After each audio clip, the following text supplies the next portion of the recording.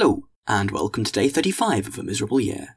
I'm Anthony Adler, and I'm going to be reading the whole of Victor Hugo's excellent Les Miserables over the course of 2018. That's the podcast. In today's chapter, we inch closer and closer to discovering the true nature of Tolomoyo's surprise. Enjoy!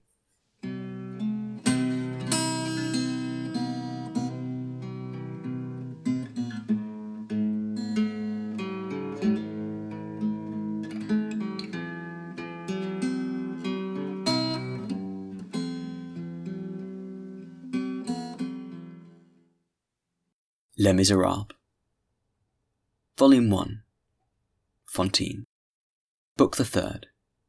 In the year 1817. Chapter 8. The Death of a Horse. The dinners are better at Edon's than at Bombarda's, exclaimed Zéphine. I prefer Bombarda to Edon, declared Blachevelle. There is more luxury. It is more Asiatic. Look at the room downstairs. There are mirrors, glass, on the walls. I prefer them. Glass, ices, on my plate, said Favourite. Blachevelle persisted. Look at the knives. The handles are of silver at Bombarda's, and bone at Edon's. Now, silver is more valuable than bone. Except for those who have a silver chain, observed Tolomoyes. He was looking at the dome of the Invalides, which was visible from Bombarda's windows. A pause ensued. Tolomoyes, exclaimed Fameuil. Listolier and I were having a discussion just now. A discussion is a good thing, replied Tolomoyes. A quarrel is better. We were disputing about philosophy. Well, which do you prefer, Descartes or Spinoza? Desaugiers, said Tolomoyes. This decree pronounced, he took a drink and went on.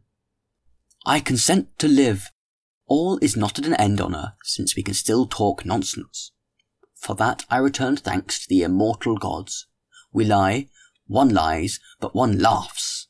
One affirms, but one doubts. The unexpected bursts forth from the syllogism. That is fine. There are still human beings here below who know how to open and close the surprise box of the paradox merrily. This, ladies, which you are drinking with so tranquil an air, is Madeira wine, you must know, from the vineyard of Corral de Freya, which is 317 fathoms above the level of the sea. Attention while you drink! 317 fathoms. And Monsieur Bombarda, the magnificent eating-house keeper, gives you these 317 fathoms for 4 francs and 50 centimes. Again, Fameuil interrupted him. Tolomoyes, your opinions fix the law. Who is your favourite author? Quin? No, Chou. And Tolomoyes continued. Honour to Bombarda, he would equal Munofis of Elephanta if he could but get me an Indian dancing girl, and Vigilian of Chaeronea if he could but bring me a Greek courtesan. For, oh, ladies, there were Bombardas in Greece and Egypt. Apuleius tells us of them.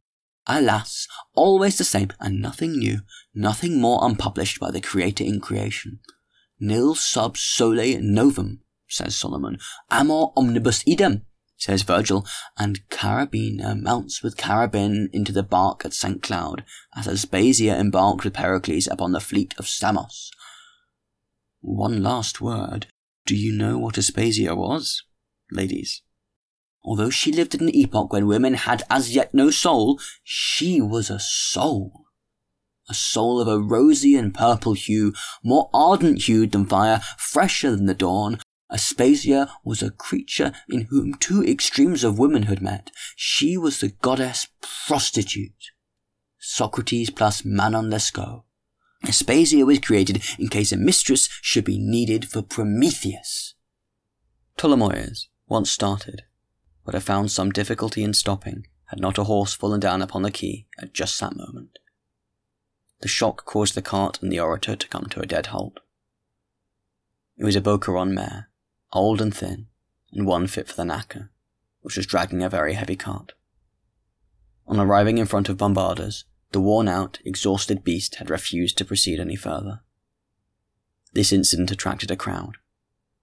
Hardly had the cursing and indignant carter had time to utter with proper energy the sacramental word, matin, the jade, backed up with a pitiless cut of the whip, when the jade fell, never to rise again.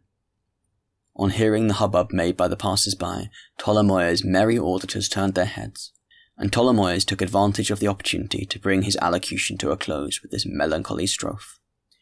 She belonged to that circle where cuckoos and carriage share the same fate, and a jade herself she lived as jades live for the space of a morning, or jade.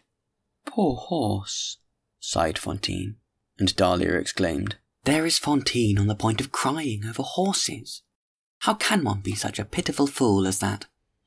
At that moment, Favourite, folding her arms and throwing her head back, looked resolutely at Tolomoyes and said, Come now. The surprise? Exactly. The moment has arrived, replied Tolomoyes. Gentlemen, the hour for giving these ladies a surprise has struck. Wait for us a moment, ladies. It begins with a kiss, said Blachevelle. On the brow, said Tolomoyes. Each gravely bestowed a kiss upon his mistress's brow. Then all four filed out through the door, with their fingers on their lips. Favourite clapped her hands on their departure. It is beginning to be amusing already, said she. Don't be too long, murmured Fantine. We are waiting for you.